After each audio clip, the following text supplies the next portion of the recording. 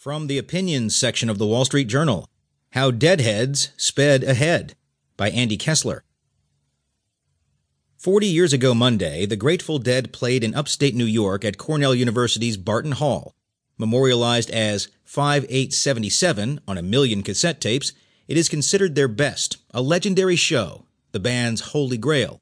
A good friend ran the concert commission and assigned me, a lowly freshman, to turn on the house lights when the show ended.